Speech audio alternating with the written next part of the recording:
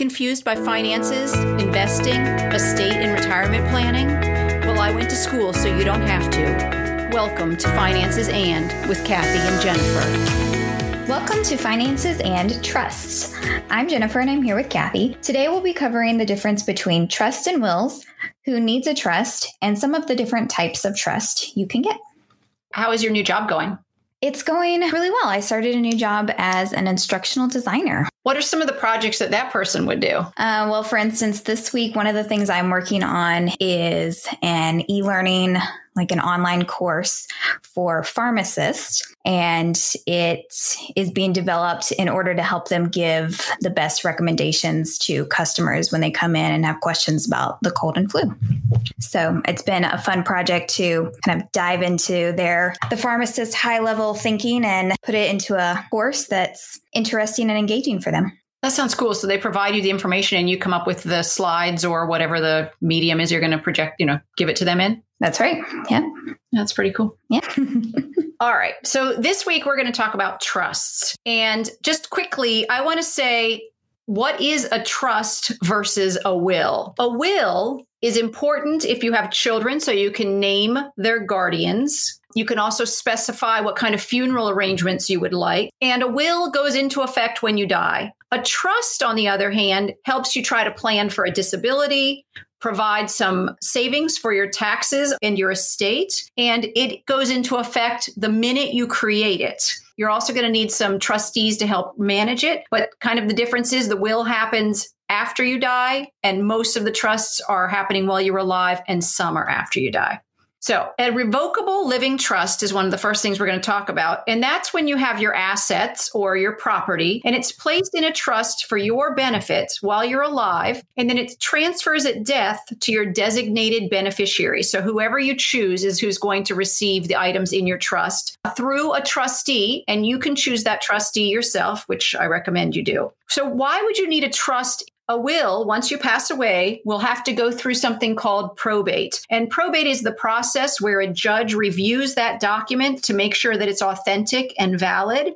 And then you, as the person who created the will have chosen someone to be your executor. And that person is then in charge of administering your will. If no executor is chosen, then the court will choose one for you. So you want to make sure that you're choosing somebody. Again, a lot of this was gone over in the Wills podcast, so consider listening to that as well. Using a will for all of your death benefits is an expensive process. It's also one that takes anywhere from 6 months to 18 months to happen. So the money that's in your estate is going to be used to pay off your debts. And so they're going to have to make sure that those debts are paid before that money is distributed to the people that you've assigned as your beneficiary. There's lots of fees involved in that. That can be anywhere from, I think, 4 to 6% of your entire estate. You're going to pay attorney fees as well. But for a trust, once you've created the trust and paid for that, there's no additional fees. So, Kathy, are you then saying that someone should have one over the other, or they should have both? You should have both. Ideally, you'll have both. It is going to depend on how many assets, how much property you have to disperse. I mean, if you have very little, then a will is going to be fine because there's not going to be a lot of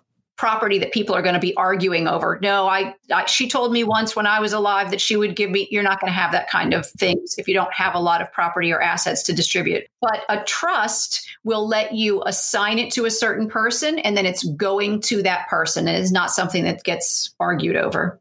Okay. So having a will then is only the beginning. It has to be validated once you pass. But without a will, the court will start the proceedings. If you die with no money or property, then this process may not be necessary. But if you do, then this is a very long public process. All income taxes need to be filed and paid. Debts need to be paid to creditors. Your assets, your property, your money all need to be distributed. Your estate taxes are paid based on the fair market value now of your assets, not what the deceased paid. And those estate taxes vary by state. So you're going to pay, depending on the state you're in, how much estate taxes you're going to pay will be varied. Oftentimes those taxes won't start until you have over $1 million in assets, but that's not always true. Some are a little bit higher, whatever. You have to check into that with your attorney, right? If you're coming up with a will or a trust, you're going to be talking to an attorney, but they can let you know about that. Doing all of those things can take over a year. So if you're trying to pay for your child's college with your money, your child might have to wait almost a year, assuming they're older, not young children, but they're going to go to every single court proceeding. And what they really should be doing is spending time mourning you, not going to court constantly to, see what this new status is for it. So how does a living trust compare to a will, which is essentially the question that you asked earlier? They can be revocable or changeable or irrevocable, which means it cannot be changed. So a revocable trust avoids probate, which again is what we were just discussing. And it means all the property is transferred immediately to the trust while you're alive, so that on your death, it can be distributed to whomever it is you've decided should get it. So if I buy a house or the house I'm currently living in, instead of on the title, it won't say owned by Kathy Pfefferhahn. It will say owned by the trust of Kathy Pfefferhahn, or something to that effect. I can also retitle my vehicles as well. The reason for that is if they're in the will, that's part of that delayed process that can take up to a year and a half to get done. And if I want my children to have that money sooner, either that someone's going to move into the house or they can sell it and get that money, they're going to have to wait until probate is over. If it's in the trust, then once I pass, that house will go directly to whoever it is that is named in the trust, or to the trustee, I should say. And the trustee can then immediately do with it what I need done, which is if I want to sell it and give the money to the kids or have somebody move into it, or turn it into a bed and breakfast or something. That's what will happen. The trustee will make sure that those things are happening. The probate is avoided by using a trust, which again is those court fees, which can be up to 5 to 6% of the whole estate. So for example, if you're putting your home and your vehicles into your will, and they come out to about $100,000, that's about a $5,000 savings, because I'm saying at 5%, you're going to pay about $5,000 in probate fee. But once you start having more money in your estate, let's say you have $1 million for your home and your cars and whatever, vacation homes, whatever, that works out to be $50,000 that goes to the probate costs. If I have them all in a trust, then that trust will tell them who gets it, and they avoid all of those costs. It just goes to that person. The trustee just makes sure that whoever it is I designated gets it.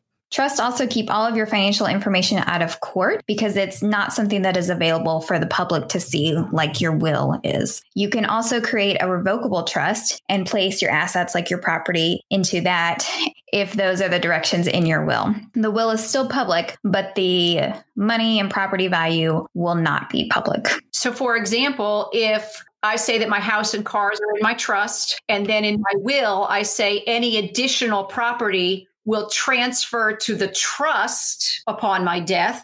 What that additional property is will not be seen. Just that direction of that additional property being transferred over would be available to be seen in my will, but it wouldn't be specific. My boat, my favorite figurine, my jewelry, whatever. It wouldn't be specifically labeled for people to know. If your privacy is important to you, then you want to keep things out of a will and put them into trust, because no one can see what's in that trust. So what are some of the benefits of a revocable trust? One benefit would be to plan for a mental disability if that's something that could potentially happen later in life. This keeps your money out of probate, and you can name someone else to take over the trust if you become mentally incapacitated.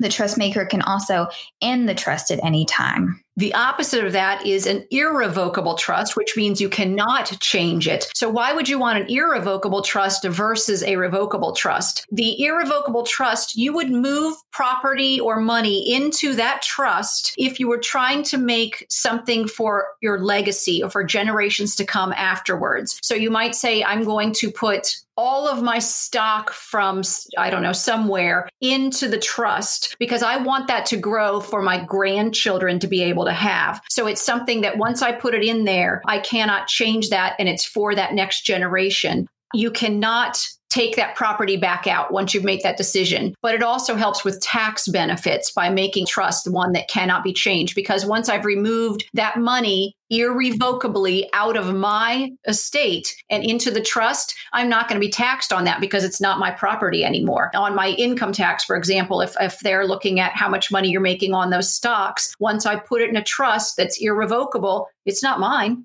I'm not going to make money on it. I can't sell it. I can't change the trust. So it's not my property. And that gives me a tax benefit. And of course, then sets my family up for having finances available to them. And it could be to any generation that I choose. A side note to what an irrevocable trust is that you could also use this with a lawyer's help to gain the ability to get Medicaid. So if you are close to being able to get on Medicaid, which it means that you are in need of some public assistance, then to get on Medicaid, if you have to have $2,000 or less to your name, unless it's a house, you can still own your house. You need to spend down to that $2,000 before you can get on Medicaid.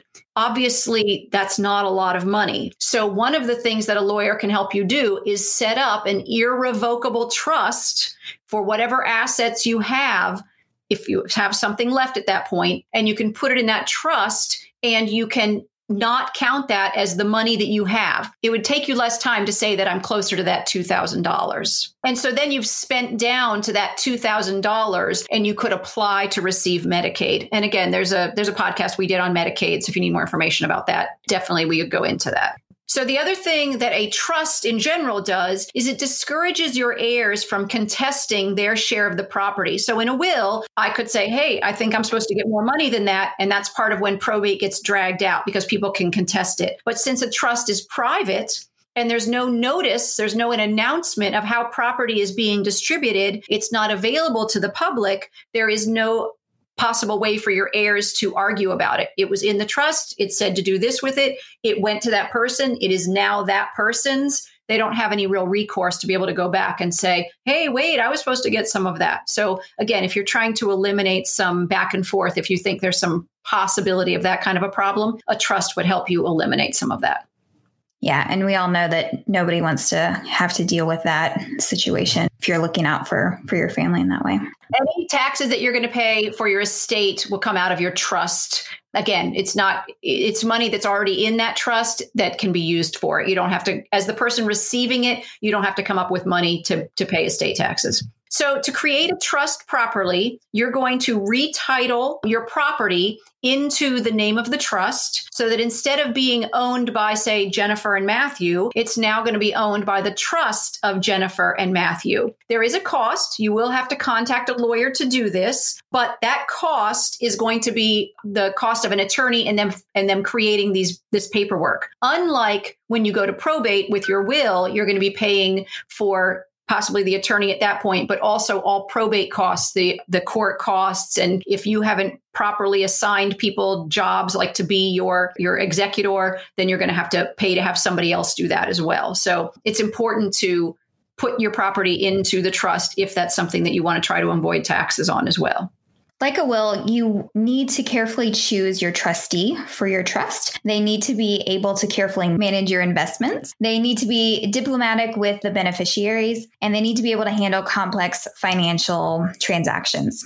So you can hire someone for this. You can hire a corporate trustee or a lawyer, even an investment banker to avoid putting a family member in that position. Or you could do co-trustees and have a family member and a professional so that you know the decisions will be equitable. Honestly, it's going to be hard in most families to find somebody who's going to be able to manage the investments, be diplomatic with all of the family members if they're unhappy about something, and do all these financial transactions. And I think if you're using both a family member and a professional, then it helps take some of the emotion out of it. That's the easiest way to say it, I guess. There are also two additional special trusts. One is called a special needs trust, and it's for a differently abled person, and it's a benefit so that they can still receive supplemental Social Security and still receive their Medicaid benefits. So again, somebody who might need to receive Medicaid and the supplemental Social Security how that money is given to them is important so that it doesn't affect their ability to collect on Medicaid and supplemental Social Security. There's also a spendthrift trust. That's to safeguard your trust from a beneficiary who maybe is not financially responsible. I'm sure trying to think of somebody in your family possibly. And or to help safeguard against your inheritance going to the divorced spouse of a family member. So just the way that those trusts are written, it means that you can keep your money in the family, especially if somebody is no longer a member of your family or maybe isn't the greatest handler of their own money. You don't want to be giving them a great deal of money and assume all of a sudden they'll be great at handling money, right? So if I don't like my son's wife and anticipate her trying to take the money or anticipate them getting a divorce, I can write in my trust that it will only go to my son in the event of a divorce. I think one of the ways that happens, if I'm not mistaken, is that you give out that money in the trust in increments. So maybe if you have a 12-year-old son right now, you have, upon your death, a quarter of the trust when they turn 18. So they could use that maybe towards a school or some kind of a program. And then when they turn 27, they get another quarter so that maybe they could purchase a house because at that time they might be ready to buy a house. And then when they turn 35, they get another quarter or the rest of it or something. And in that way, if they married young and then divorced, they're not losing any portion of that trust. They're going to have to wait till they hit a certain age to get the rest of the trust. And I think that's the way they handle it. So you're giving it out incrementally so that it's not all available for a divorce situation. Yeah, that makes sense. Anything else? I think that's about it. All right. Well, thanks for listening to Finances and Trusts. We know you chose to listen and we're grateful. If you enjoyed this episode, please subscribe and share and consider leaving us a review because it helps us bring financial education to others. Let us also know if you have any questions that you'd like answered on our Facebook page at Finances and, or by going to our website at financesand.net. You can now find infographics on all these topics on our website and in these show notes as well. Finances and does not provide tax or legal advice, and nothing in this podcast is to be construed as such. Always consult a tax, accounting, or legal professional for advice to your specific situation. Remember, I went to school, so you don't have to.